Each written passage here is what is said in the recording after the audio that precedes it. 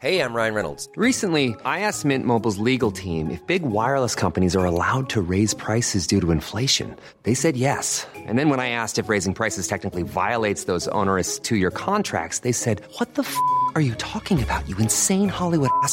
So to recap, we're cutting the price of Mint Unlimited from $30 a month to just $15 a month. Give it a try at mintmobile.com/switch. $45 up front for 3 months plus taxes and fees. Promo rate for new customers for limited time. Unlimited more than 40 gigabytes per month. Slows full terms at mintmobile.com. You're listening to What I Wish I'd Known. Please be advised that in this episode, there are discussions of topics that some listeners may find upsetting.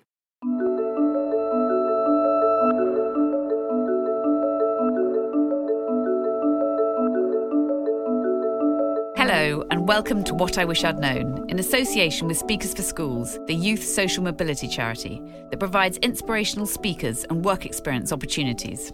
I'm Alice Thompson. And I'm Rachel Sylvester. And in this podcast, we talk to extraordinary people who've lived astonishing lives, brushed with displacement, disease, financial ruin, abandonment, bereavement. And not only have they survived, but thrived. Loss and adversity are a part of life, but an imperfect past isn't always an indicator of what's to come. But why is it that often the people with the hardest beginnings in life become the most successful adults? And is there something to learn from these people, who perhaps have the strongest sense of what matters most? In this series, we'll be speaking to a collection of remarkable individuals on how they achieved success in the face of adversity. And we'll be reflecting on some of our greatest interviews to date, with new thoughts and revelations. Welcome to What I Wish I'd Known. In this episode, we're talking to Bridget Phillipson, the Shadow Education Secretary. She was selected from an all-women shortlist as the Labour candidate for Houghton and Sunderland South in 2009 and elected as an MP at the 2010 general election. She refused to serve under Jeremy Corbyn, but she's one of Keir Starmer's most trusted allies, who was Shadow Chief Secretary before getting the education brief. Alice, what struck you from the interview? I think what I found most extraordinary about her was she's so poised and dignified and she's immaculately turned out. But she talks about how when she was little in Washington, she was not even allowed to play with the other children, that she was ostracised at school because of her extreme poverty and because her mother was a single mum. And even in these very tight-knit communities that you'd think they'd have embraced the family, because she didn't know who her father was, she'd never even met him, although he was a teacher. They were very much seen as being other and different, and parents didn't want their children to come and socialise with her. Of course, now she's Shadow Education Secretary. All of them probably want to know her. I always felt a bit of an outsider because my mum was a single parent and she brought me up on her own. And that was quite unusual then. So it was only when at school my friends' parents started divorcing that there were other children in the same situation as me. But it was in the 80s, there weren't as many single-parent families. And there was always a sense for me of judgment, that we were judged, we were a bit different. It's only now that I look back that I reflect on just how unusual some of that was. At the time, it was just how things were. It was what we experienced. I didn't know anything any differently, and that made a big difference. But it's only with hindsight, really, that I look back and think that's not a childhood in terms of the poverty that I would want for children. It just made her more and more determined to prove the doubters wrong and that she wanted to succeed. Aspiration is everywhere. It's not just a middle-class thing, that working class communities are full of aspiration and that it's patronising not to think that's right. And she just wants all children to have the sort of chances and opportunities that she did. Well, that's extraordinary, is that she did have opportunity, but also that her grandfather was very involved in her life and was adamant that she had books, and she also had music. She learnt the violin, and her mum had really quite strict views of how to bring up her child and what to do and how they should behave, and to make sure that she always had enough. And then the teachers did the same. So they wanted her, to go and look at Oxford to see what she should do next. So all around her were adults who kept helping her and pushing her and discovering her interests. And I thought that was really important, and actually really amazing that, that it's not where you come from, it's the people around you that really matter. The deputy head teacher, Mr. Hurst, who was a very fierce character, sent a message to me in my class and said he wanted to see me in his office immediately. And like, when Mr. Hurst wanted to see you, that meant something. And he basically said he'd got the list of of students who'd signed up for this trip to Oxford, and my name wasn't on it, and he expected my name to be on it by the end of the day. And the school were brilliant. They really encouraged us. And the year that I went to Oxford, there were 6 of us that went to Oxford or Cambridge from my state school, which was the best they'd ever achieved. It was the other teachers too who helped to prepare me for the interview. They gave me extra reading. I started out studying history and French, and they gave me extra French grammar to learn and extra reading material and all kinds. I mean, they were amazing, absolutely amazing people. So having done the Education Commission, Rachel, what most struck you about the Shadow Education Secretary? Well, she's very serious, and I think she does want to change things. I'm not quite sure how much they'll announce before the election, but you do get a sense that she's got a real blueprint for what she wants to do differently. And it's all about making sure all children do have the chance to fulfil their potential. And she feels that at the moment, too many kids like her are kind of seeing their talent and potential wasted. The prospect of winning an election, having lost 4 general elections and being able to change our country, not just talk about the difference we would make, is exciting and daunting in equal measure. The chance to change our country and to transform education and to shatter that class ceiling, to break down barriers, to give all young people the chance to get on. That's what I came into politics to do, and if I were able to do that as Education Secretary, it would be wonderful. In this episode of What I Wish I'd Known, Bridget Phillipson, Shadow Education Secretary, tells us her story of triumphing against the odds. We meet Bridget in the News UK building, just beside our canteen, which is extremely busy because it's 1 o'clock, so you may hear people chatting in the background. And Bridget had just come from her daughter's primary school leaving party, where they'd sung from Matilda, and she said she'd been very emotional because it was sort of the end of an era and she was about to go on to secondary school. It was my daughter's Year 6 Leavers Assembly, and then I headed into Westminster, having tried not to cry too much. Did they do a song or a performance? They did a song from Matilda. They'd done a performance of Matilda last week, and they did a song from Which Matilda. song did they do? When I Grow Up. Oh. Well, let's just start by talking to you about the area you grew up in. So you once said there was a sort of air of decline about the place. It was Washington, a town near Sunderland, a terraced house. Just describe the neighbourhood. What did you mean by that sense of an air of decline? So I grew up in a terrace street, as you say. It was railway workers' cottages. So there was a railway line that ran at the bottom of the road, but that closed in the early 90s. And across the road, there'd been offices associated with a chemical works, an insulation company. And they'd closed the offices, they'd flattened the land. So it was just wasteland across the way.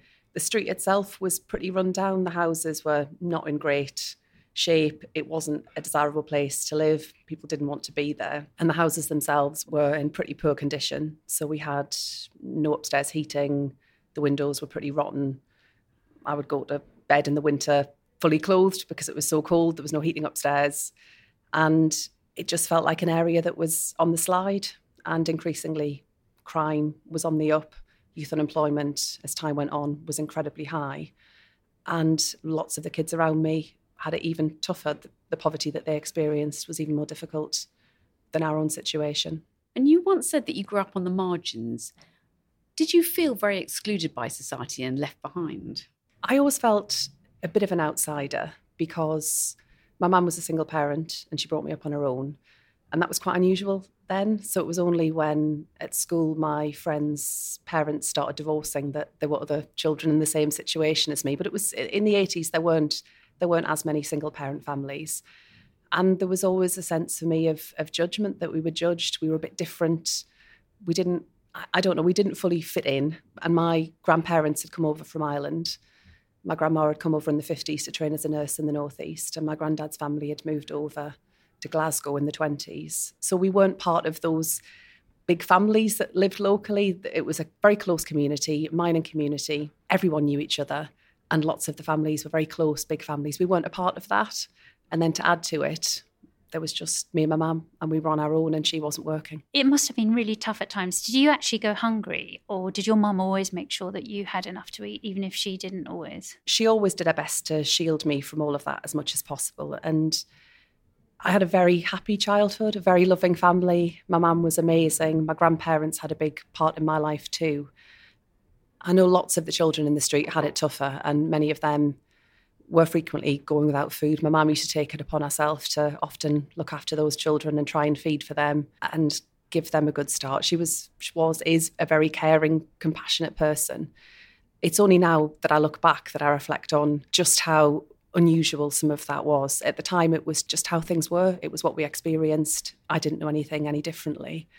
And as time went on, our circumstances improved. My mum was able to work when I started school, and that made a big difference. But it's only with hindsight, really, that I look back and think that's not a childhood in terms of the poverty that I would want for children. But that happiness, the friends I had in my street, actually the independence that we had as children, we could, until things started to get tougher in terms of the crime, we could play out the back happily, we could play on the front street. There were no cars, nobody could afford a car, but it meant that it was quite safe and it was a nice place for children to play and to be independent. And was your mother worried when you went to school about things like school uniform and school meals? And did that all add up then? Could you see that she was struggling with that? And what about books? Did you have books in the house? We always had lots of books and newspapers, and my granddad was the same. There was always a huge pile whenever I'd go to their house, and they didn't live very far away, a massive pile of newspapers, a massive pile of books, and he'd be giving them to me and teaching me algebra and showing me poetry. There was a real culture of learning in our family, and I think sometimes what gets a bit lost in the wider discussion about what it's like for working people to grow up in the situation I faced, there was and always is a real culture of self-improvement, of wanting to learn and to improve as an individual, and to that culture of education that existed in lots of the mining communities. And when we would go to Labour Party meetings, it was in the Miners' Welfare Hall, which had a library and had a focus on adult learning. That had been a big part of what the miners had organised themselves so that they could get on in life as well. My mum, because we were different, and because you felt that sense of judgment about what it was to be in a single parent family, my mum was absolutely fanatical about making sure I was well turned out, nice brushed hair, plaits, decent clothes, proper shoes. My grandparents would help where they could. They weren't big earners themselves, but they would buy me school shoes, help out as much as they could. But my mum was absolutely fanatical about making sure that I was well presented. And what about your dad? You knew who he was, didn't you? But you didn't have any contact with him. How did that work? Did you feel angry with him, or did you ever see him? My dad left when my mum was pregnant, so I never met him. He had no involvement in my life at all. He gave us absolutely nothing financially. As I got a bit older, that made me angry, because I just couldn't understand how an otherwise responsible human being could fail to take responsibility for their actions. And he was a teacher, wasn't he? He was a teacher. Did you meet him at all, ever? I never met him. Did you want to meet him? I had no interest in meeting him. I never felt that I missed out. I didn't miss out. We were a loving family. I had my mum. We were incredibly close. I had my grandparents too, my granddad in particular. I just never felt I missed out. It was never a source of any particular pain or sadness. But I increasingly, particularly with the narrative that developed into the 90s around the rhetoric around single parents and everything that Peter Lilly said and did, that was when I started to become more aware of the nature of our family situation. And I started to get a bit angry about the fact he wasn't contributing. And that was at the time when the Tories were establishing the Child Support Agency. And I do remember saying to my mum, like, why is it that he's never given us anything? How could and now as a parent, I just, even more, I can't comprehend why he would behave in that way. But, as a child, it's not for you to kind of seek to rationalise. Did he have another family, though, or did he have any other children? Do you know? Not as far as I'm aware. So I heard when I was at university, I'd heard that he died. He'd moved to the US. Apparently, we heard through a mutual friend. He'd moved to the US and he died over there when I was at university. And how did that make you feel? I didn't feel anything. I'd had no relationship with him. That was his responsibility. It was around that time that my grandma had been diagnosed with breast cancer. That was what I was concerned about. I was the person that had an involvement in my life, that cared about me, that loved me, not someone that, for whatever reason, had taken it upon themselves to absent themselves from our life. And your mother set up a domestic violence charity. Why did she do that? Did she have any previous experience, or was it her friends, or why was she driven to that cause? So my mum was a member of the Labour Party when I was growing up, and that was part of how I came to be involved. She would take me along to meetings when I was a kid because there was no childcare available, so if she wanted to go, I had to go too. But at the same time, she became quite active and involved in the women's movement. So a number of her and her friends organised a women's group. I think they did so because one of her friends had experienced on-street sexual violence. But it was only when they started to talk amongst themselves that they realised that violence in the home was a far bigger issue facing women. And she started to campaign around that. She's always been a really passionate campaigner, really involved in kind of social issues. And then I came along, so that kind of had to be paused for a while. But when I went to school, that was at the point at which she went full-time, was able to work, and the charity expanded massively and was able to open more provision. She sounds like a really extraordinary person. And what was her parenting style like? And I wonder also whether if it was just the two of you, whether it ever started to feel quite claustrophobic. You must have been incredibly close, but it also could have been quite sort of claustrophobic. She was very keen that I was independent and had opportunities to discover who I was. So we were very close. But she was so keen that I had opportunities to learn, to develop, to do things differently. So, for example, I was always, as a child, really quite shy, quite quiet. I remember my mum saying to me that people thought I had kind of speech issues because I just wouldn't talk to strangers. People would come up to us and chat to us and I would just say absolutely nothing.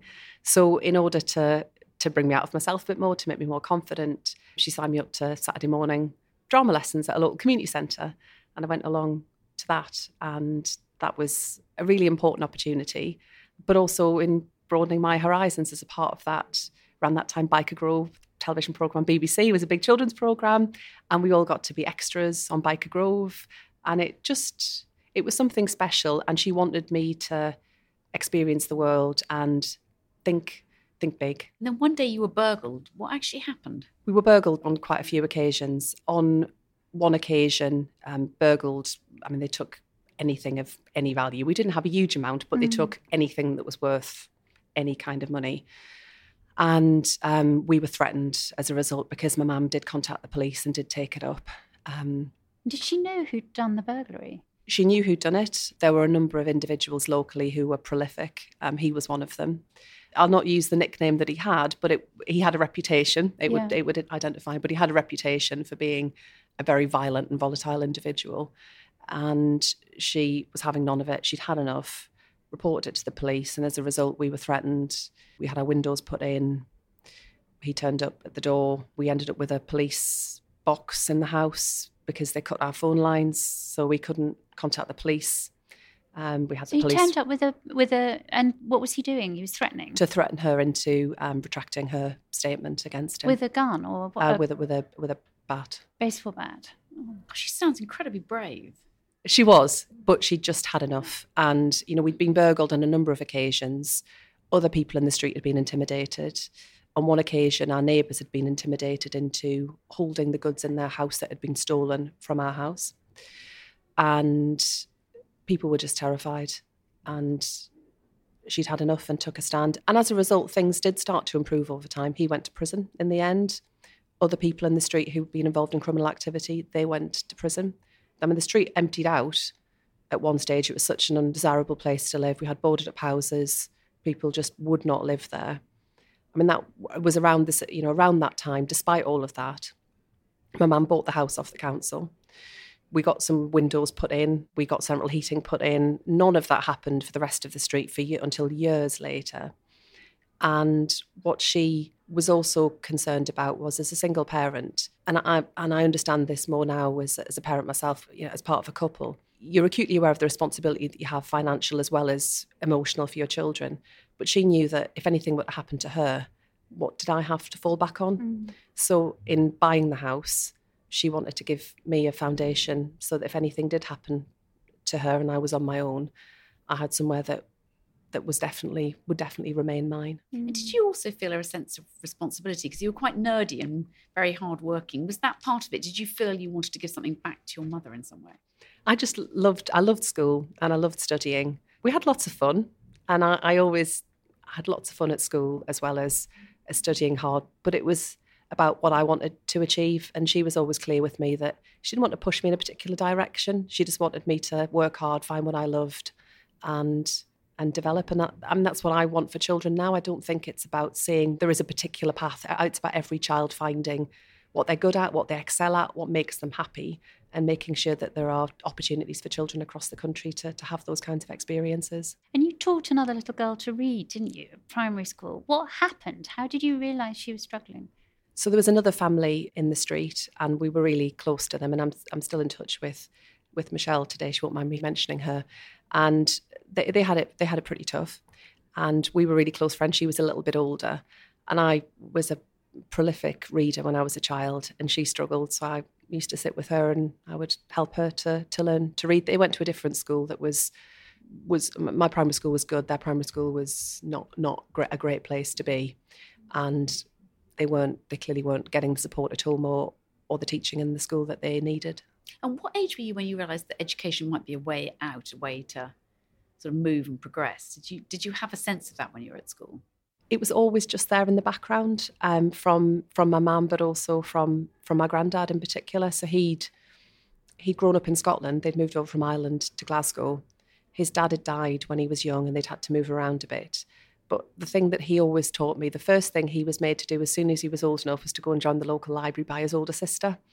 And the importance of reading, the importance of learning, it was just always there in the background. I just knew it was important, but it was how you got on in life. Did you feel sort of proud to be a girly swart? And in a way, when that's used as an insult by Boris Johnson or David Cameron, or do you think that's sort of a sign of luxury, that they have the kind of luxury to be able to do that? I think everyone should be encouraged to find what they're good at and to learn and to think.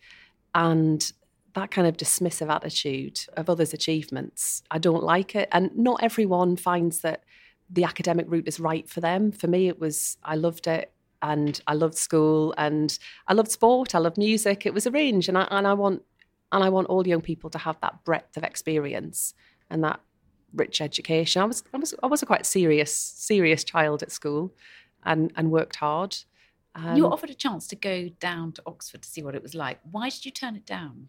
So I would have done it in all likelihood. I would have gone. I hadn't quite got around to signing up for it. But the deputy head teacher, Mr. Hurst, who was a very fierce character, sent a message to me in my class and said he wanted to see me in his office immediately. And like, when Mr. Hurst wanted to see you, that meant something. And he basically said he'd got the list of students who'd signed up for this trip to Oxford, and my name wasn't on it, and he expected my name to be on it by the end of the day. And the school were brilliant. They really encouraged us. And the year that I went to Oxford, there were 6 of us that went to Oxford or Cambridge from my state school, which was the best they'd ever achieved. And it was the other teachers too who helped to prepare me for the interview. They gave me extra reading. I started out studying history and French, and they gave me extra French grammar to learn and extra reading material and all kinds. I mean, they were amazing, absolutely amazing people. So what was it like when you got there? Did you feel like an outsider? Did you feel different to some of the other students? I felt I had just as much right to be there as everybody else. What I found different was just how middle class it all was. It was less that it was full of very rich people. It was more that it was just people from very comfortable middle class homes who would talk about skiing holidays. They would ask you, for example, which school you went to. And I remember saying, I can tell you which school I went to. I can absolutely guarantee that you will have never heard of my school. Not only had they never heard of the school, they never heard of the town I was from. And then I would say, well, it's kind of between Sunderland and Newcastle. Oh, right, okay, yeah. And, various kind of jokes about it being grim up north, and had the electricity reached the north, and this kind of, and it was done in good humour, but it does make you just think, it makes you feel a bit distinct from some of the others. Did it make you much tougher though? It made me more determined to succeed, because I was absolutely going to prove people wrong. So what about now? Do you still feel like an outsider? Because in a way, Westminster's another version of that, with all kinds of assumptions. When you've made a change in your life, when you've come from one kind of background and you end up in another, who you are and the values that you hold always remain with you, even when you're living what is, by all accounts now, a very middle-class lifestyle. I'm very fortunate, and I know I can remind myself every day just how lucky I am to have the life that I live, and it's such a privilege to be an MP and to be Shadow Secretary of State. but you do kind of feel caught between two worlds. And then when you make that shift and you've been to a university like Oxford and you become a member of Parliament, you know how lucky you are, but at the same time, you don't ever fully feel part of that world either. You're listening to What I Wish I'd Known in association with Speakers for Schools with Rachel Sylvester And me, Alice Thompson. There'll be more from us just after this.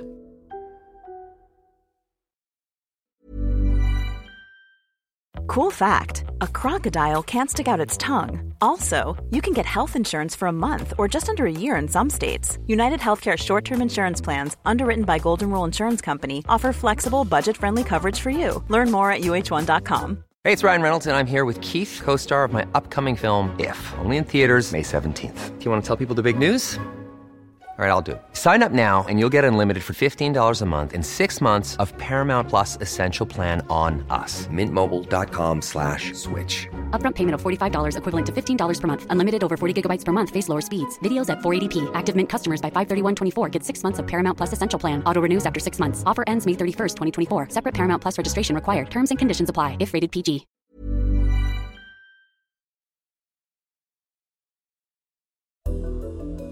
Welcome back to What I Wish I'd Known in association with Speakers for Schools with Alice Thompson. and me, Rachel Sylvester.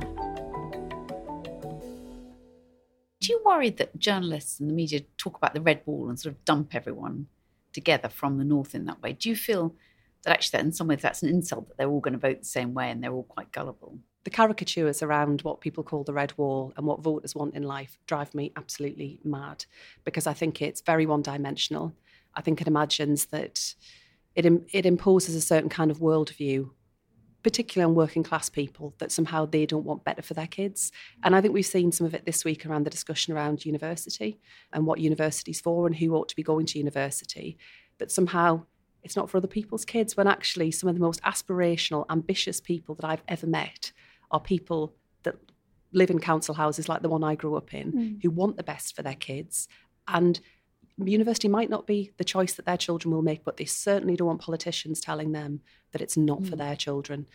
And I think the wider caricature that somehow working class people aren't able to have a diverse range of interests, that you can't be from a house like mine or a community like mine and love music. Like, I played the violin, I love playing the violin. Like, you can't, that somehow you might not love poetry or history or English. People are complicated, and imposing this kind of very narrow worldview, I think is patronising and disrespectful. And is that true on the left as well, that there's some on the left who almost romanticise poverty, you know, sort of go back to the mines, almost like a flat cap stereotype? People who were miners, who worked in heavy industry, they were the people that were most determined that their kids would not live that kind of life. It was well paid, it was a secure job, but it was really, really tough. And, you know, still today, you see the consequences of it in terms of industrial illness, you know, less so as the heavy industry moves into the rear view mirror. But people suffered very serious physical consequences and in some cases tragically early death as a result of the contribution they made to the economy. And people wanted their children to have a range of opportunities that they didn't enjoy. And for people that never experienced that kind of insecurity, I think they don't always necessarily understand the importance of people feeling safe in their own community, the impact that crime has on working class people. That's why it's, you know, I believe it's fundamentally a Labour message that we want safe streets, safe communities, and we want people to have money to provide for themselves. I think what sometimes also gets lost is that poverty isn't just about the absence of money, important though that is. It's about the powerlessness, the lack of control, the lack of choice that you have in your life, the lack of freedom. And again, I think that's an argument we don't make often enough from the left, that freedom is a Labour concept because we want to use the power of government to give people control over what's right for them. And do you worry about the two-child benefit cap? That, I mean, you're an only child, but there is that sense that if you are on benefits, that if you're the third or fourth, I'm the third, that you would then have an issue. And does it seem extraordinary that you're penalising large families in this way? I think the whole social security system that we've ended up with right now isn't working for the purposes that it was intended, whether that's supporting people back into work, the issues that exist around the childcare support that is a part of that system. I mean, the challenge that we would face as an incoming Labour government is that there are a whole set of massive challenges. Tackling child poverty will have to be a really key part of that. And what we set out just a fortnight ago with Keir Starmer around the mission on opportunity, tackling child poverty has to underpin all of that. But, we as a party just can't make those kinds of detailed, precise commitments right now. And do you think you're a better politician because you come from a tough background? Do you think if somebody comes up a very easy route, in a way they're going to have less empathy for how much some people may be struggling? I don't think it necessarily follows that you lack empathy if you haven't lived it. And sometimes there can come a harshness of having lived it, that there's a risk sometimes you don't then empathise with the struggles that others face, because no one person's experience is the same. For me, it's about not pulling up the ladder behind me, but about providing opportunities for the people that come next. And I think that's true in politics where, particularly for women, the advances and the struggles that others had, Harriet Harman's, for example, has made it easier for people like me. And, she was always focused on providing better opportunities for the next generation of women that are coming through. But I don't think you have to have lived poverty to care about it. It's, for me, always a question of political priorities. Do you think you were more bullied at school or when you got to Westminster or Oxford? Was there one occasion when you felt that you had a really tough time from other people? Because actually, obviously you had an incredibly loving family. In some ways you had a better childhood because you obviously were loved and cared for. Was there a sense ever for you that you were sort of ostracised or bullied or had a difficult time? I mean, I was bullied at school because of being a swot. Because of where we lived. And, some of the other children in the class, their parents didn't want their children mixing with people like me or coming to where we lived. I mean, as time wore on, frankly, I wouldn't blame them because it wasn't a great place to be. And the street was really on a downward spiral.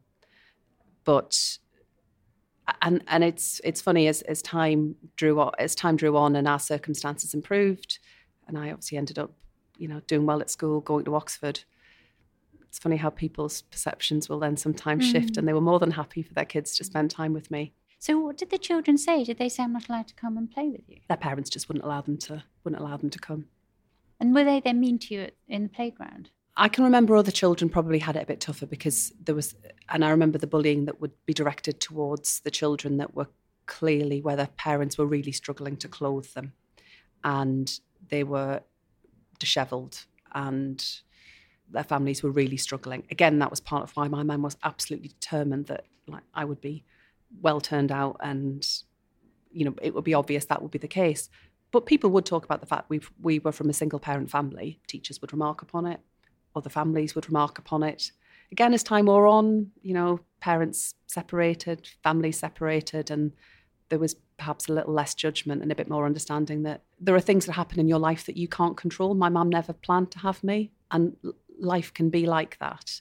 And sometimes when we use the term social mobility and we talk about people's experiences through life, it's somehow seen as you're always on the up and things continue to improve and to improve.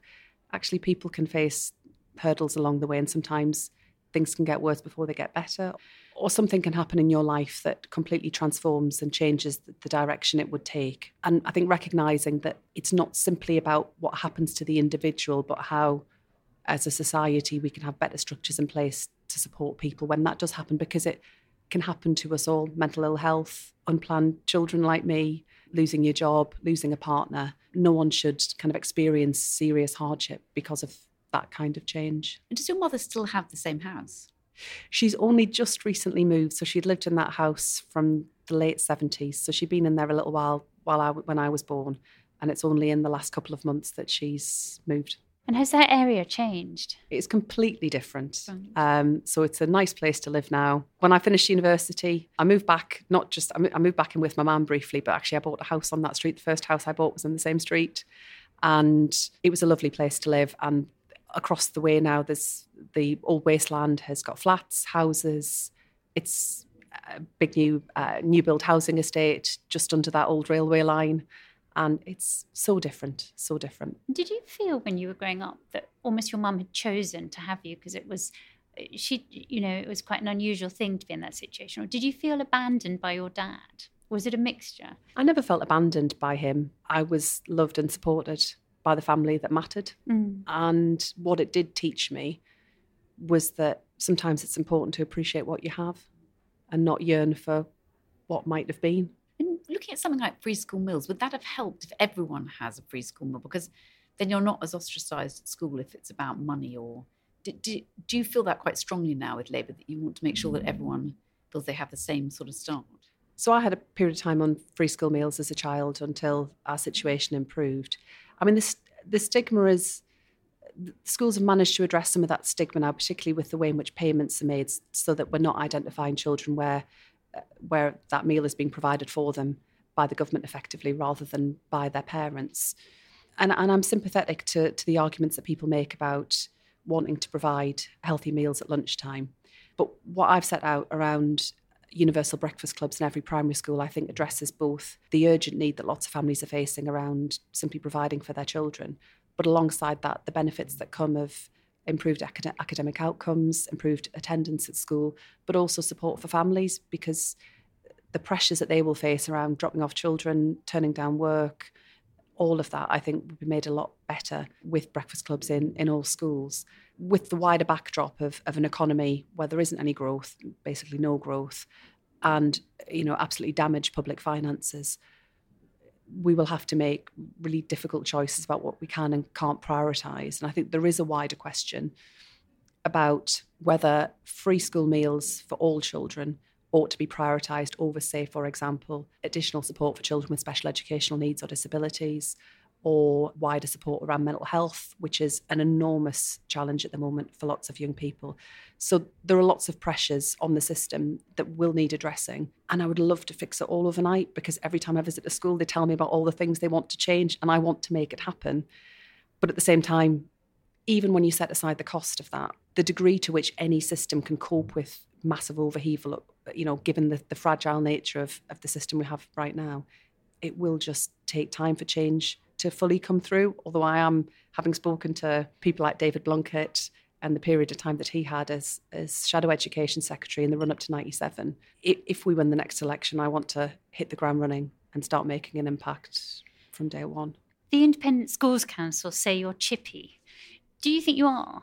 Or would you wear that as a badge of honour in a way? If chippy means that you want the best for all kids and you want working class kids to succeed, then absolutely I'll take that badge and I'll wear it with pride. I find it incredible that in this day and age people would use that as a slur against someone else. But I am absolutely resolute in wanting to deliver the best for kids in our country, and people can say what they like. And you want to remove the tax breaks from private schools. Do you think that looks like class warfare? Or do you think actually you can explain it, and is it the only fair way to address social balance? I just don't think their tax breaks can be defended. I just don't think it's justifiable. I don't think the arguments that they make in order to defend it really hold much water. And given what we could raise, and the Institute for Fiscal Studies have backed up the fact that our figures around this are fiscally credible, we could raise that money and we could use that in addressing the really challenging circumstances we're facing around teacher recruitment and retention. So 6,500 new teachers, better mental health support in our schools and better support for our teachers. And I think the evidence is clear about what we could deliver. Again, in the run-up to 97, Labour had a commitment not a million miles away from this around removing assisted places and phasing that out. I think that's the logical extension of the work that began under the last Labour government. And so do you think it's immoral to send your children to private school because you're separating them out? Do you worry that it looks like you're sort of criticising aspiration or parents who are trying to do the best for their children? I know all parents want what's best for their children. I would never criticise an individual parent for seeking to do what's right by their children. I think this is a relatively modest and straightforward way we could raise additional revenue to put into state schools. I think sometimes the nature of the discussion sometimes suggests that only those who send their children to private school are aspirational or ambitious for their children.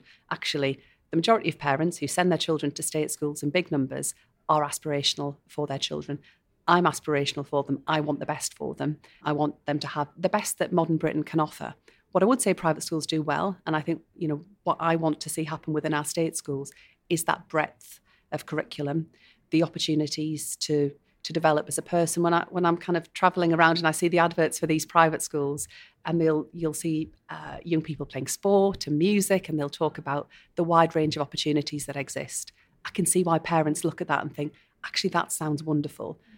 The challenge is to deliver that in all of our state schools. And I want parents to think that state schools are so wonderful and their children will get all of that amazing experience without having to even consider a private school. And does it worry that so many MPs do send their children to private school? They then don't understand. Would you ever send your own children to private school? It's not a choice that I would make. But again, I think it's for individual parents to do what they believe to be right by their children. I won't criticise individuals for the choices they make.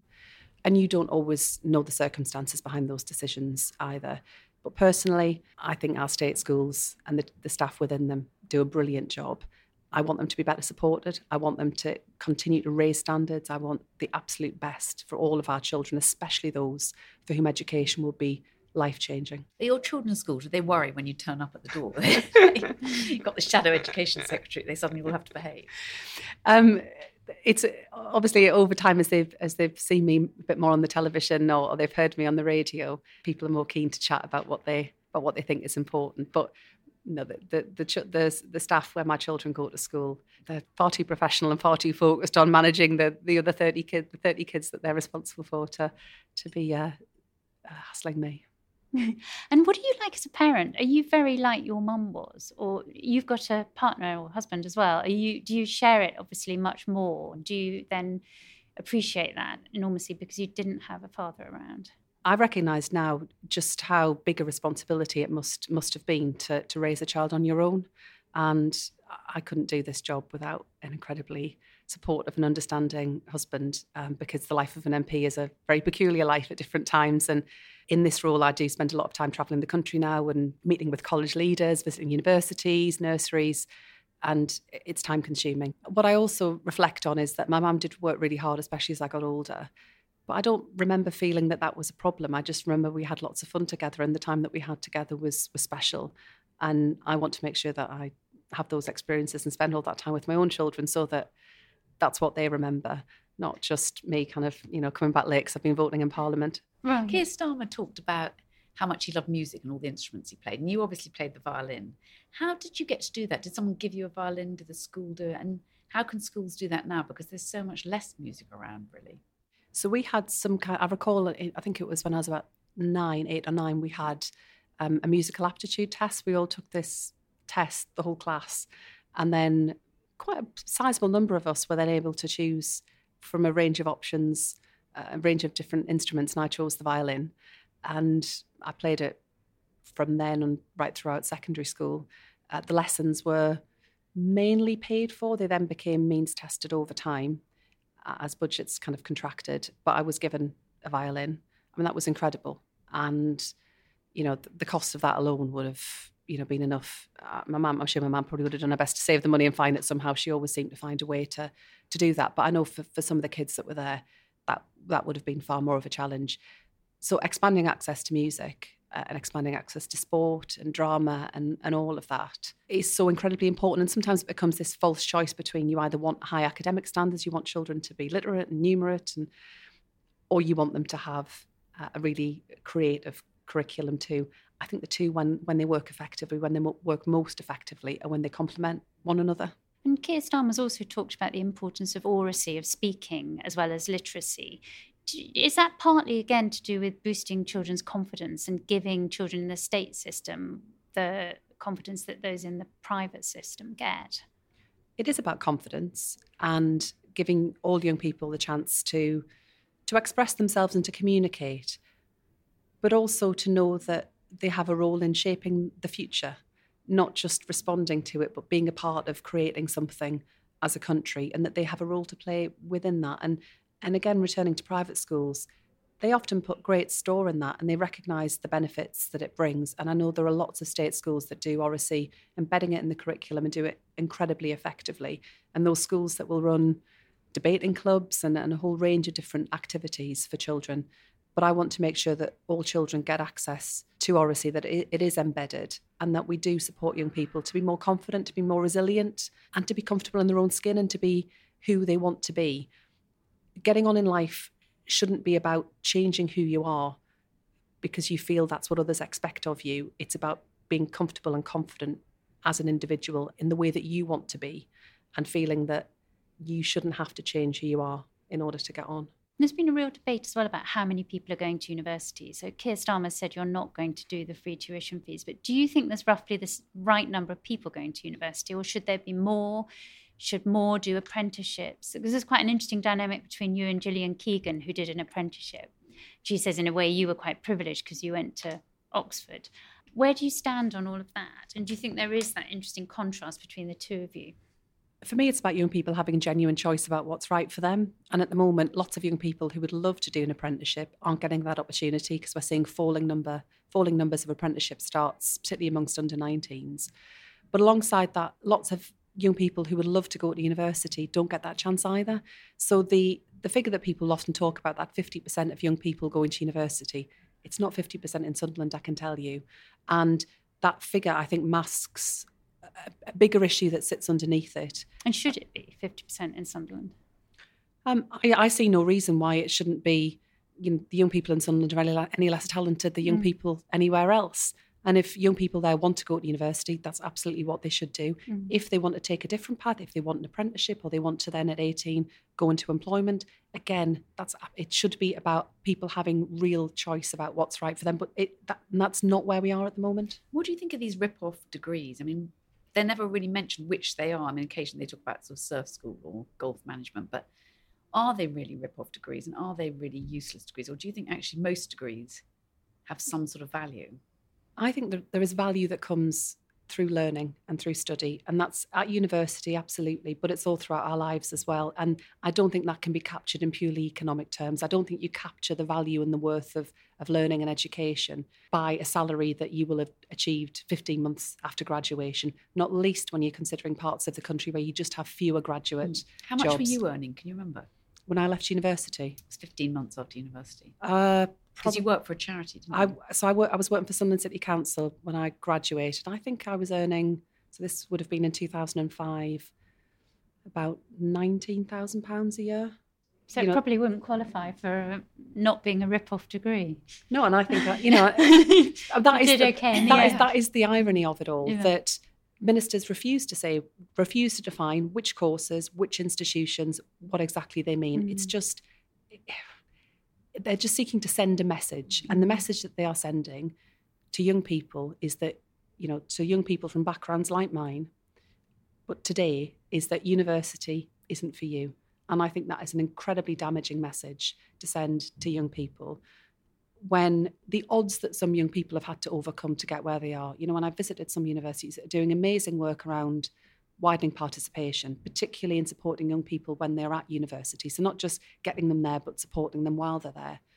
They've often had to overcome some really big challenges in their lives, young people who are care experienced, young people who have experienced real trauma in their lives, far beyond anything I ever went through. And to then be so dismissive of what they've done, and also to think that somehow education doesn't have value. Learning, education, study, it's good for us as people. It's useful, worthwhile for the individual, but it's better for all of us as a society. And to get to a place where we had our universities at the forefront of the pandemic response, developing the vaccine, the impact they have in our regional economies, and then to say, well, we're not interested in that, and just constantly picking fights. I think universities are a public good, and we should recognise them as such, not just constantly making them a political battleground. The other thing is, you mentioned the pandemic. Do you think in future it's absolutely imperative that we don't shut schools down if there's another pandemic? The damage has been so great. What would you do if you were in charge and there another pandemic? I have considerable sympathy for the really difficult decisions that were made in the early phase of the pandemic when we were grappling with something so unknown. And, I think the decision to close schools at that stage with the level of uncertainty around this unknown virus was absolutely the right thing to do. What I struggle with is that we were very slow to get schools back up and functioning as quickly as we should have done. And I think what is absolutely inexcusable, and we will look back in a decade or so and reflect on it as a source of national shame, I believe, the failure to put in place a proper post-pandemic recovery plan for children coming out of that. The government knew it was necessary. That's why they asked Sir Kevin Collins to do the work around it. They thanked him for his report, sent him on his way, and then Rishi Sunak said that he'd maxed out on support that was available for children. That will have a very long tail. It will cast a long shadow over our country's economic success, as well as the life chances of our children. So you might be Education Secretary in 18 months' time or even a year's time. Is that a terrifying thought or an exciting one? The prospect of winning an election, having lost 4 general elections, and being able to change our country, not just talk about the difference we would make, is exciting and daunting in equal measure. But I'm so aware that we've got to fight for every vote. No one's voted yet. We've still got a long way to go, and we've got to earn the trust of the British people. But the chance to change our country and to transform education and to shatter that class ceiling, to break down barriers, to give all young people the chance to get on, that's what I came into politics to do. And if I were able to do that as Education Secretary, it would be wonderful. And looking back at yourself as a child growing up in Washington, what do you wish you'd known then that you know now? I'm not sure it's one thing in particular that I wish I'd known. And I was always quite determined, but I'd probably tell myself just to have a bit more self-belief and never allow other people to tell you what you shouldn't do. And that's what I'd say to young people today. People have always got opinions about what you shouldn't be doing. Never mind what you should be doing. There's always people that will seek to impose a certain view of the world on you. But find your own way. Have some self-belief and don't let others hold you back. You've been listening to What I Wish I'd Known in association with Speakers for Schools, the youth social mobility charity that provides inspirational talks and work experience opportunities, with Rachel Sylvester and Alice Thompson, and our guest on this episode, Bridget Phillipson. The series producer is Anya Pearce. If you enjoyed what you heard, why not pick up a copy of our book, What I Wish I'd Known When I Was Young? Or you can follow the podcast so you never miss an episode. And of course, you can listen back to all our previous episodes on the free Times Radio app or download them from wherever else you get your podcasts. Thanks for listening.